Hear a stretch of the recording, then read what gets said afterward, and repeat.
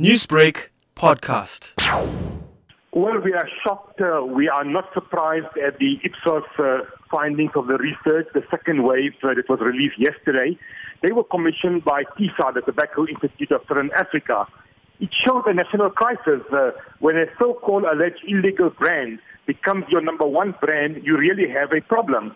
Very worrying also, Matthew, is the fact that the last time we were told that about 7 billion rand was being lost to the economy every year because of the illegal trade. That figure has now gone up to about 8 billion rand. And it just shows that the trade is flourishing. The Eastern Cape, we are told, is one of the areas where many of these brands are very, very popular.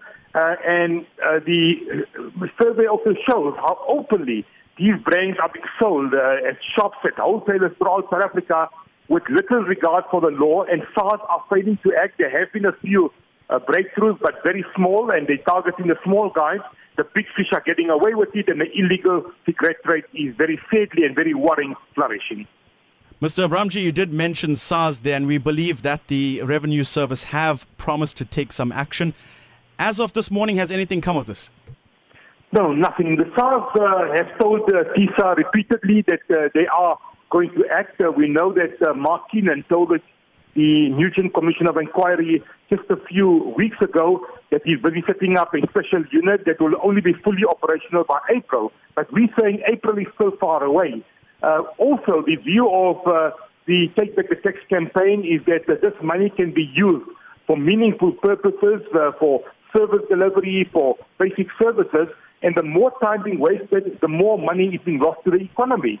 And very worrying also is the fact that these people are getting away with daylight robbery. As Vice President of Crime Stoppers International, during the recent conference in The Hague, this matter was a subject for discussion. We know it's a global problem. We know that Southern Africa is a hotspot together with other parts of the world. But we believe that authorities are doing far too little and are working too slowly to clamp down on this industry. And we're therefore calling on the Minister of Finance, Tito Mboweni. We're calling on SARS. We're calling on the National Treasury to act vigorously and decisively. And various measures need to be put into place. But we need the political will, and that must come very, very urgently. Just a final question, sir. We know that police do often confiscate these illegal cigarettes when they do see them, especially on the shelves of informal stores. But you do say they're not doing enough. So from your point of view, what steps can lawmakers then take to try and solve this crisis? Well, we were given a figure of about 11 million rand worth of illicit tobacco seized over a period of 1 year. That's not even a small percentage of the total market that is at play. The other day, I got a call from a journalist from Durban who said how a certain brand being sold for about 10 rand, a pack of 20 cigarettes, is being openly sold to school children. And we know that the minimum customs and excise duties on a pack of 20 cigarettes is 17 rand 85.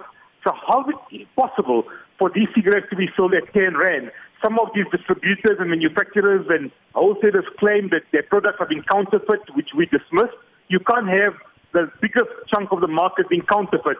The other day, the Lesotho Tax Authority seized a product, the biggest seizure in 5 years in Lesotho, originating from South Africa. It just shows how openly these cigarettes are being smuggled, how openly it's being traded, and I think that SARS really need to get to act together, and even the police need to work with SARS to make sure we clamp down on the illicit trade.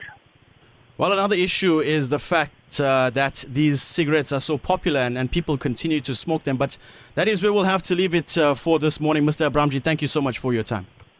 Thank you very much. Newsbreak, Lotus FM, powered by SABC News.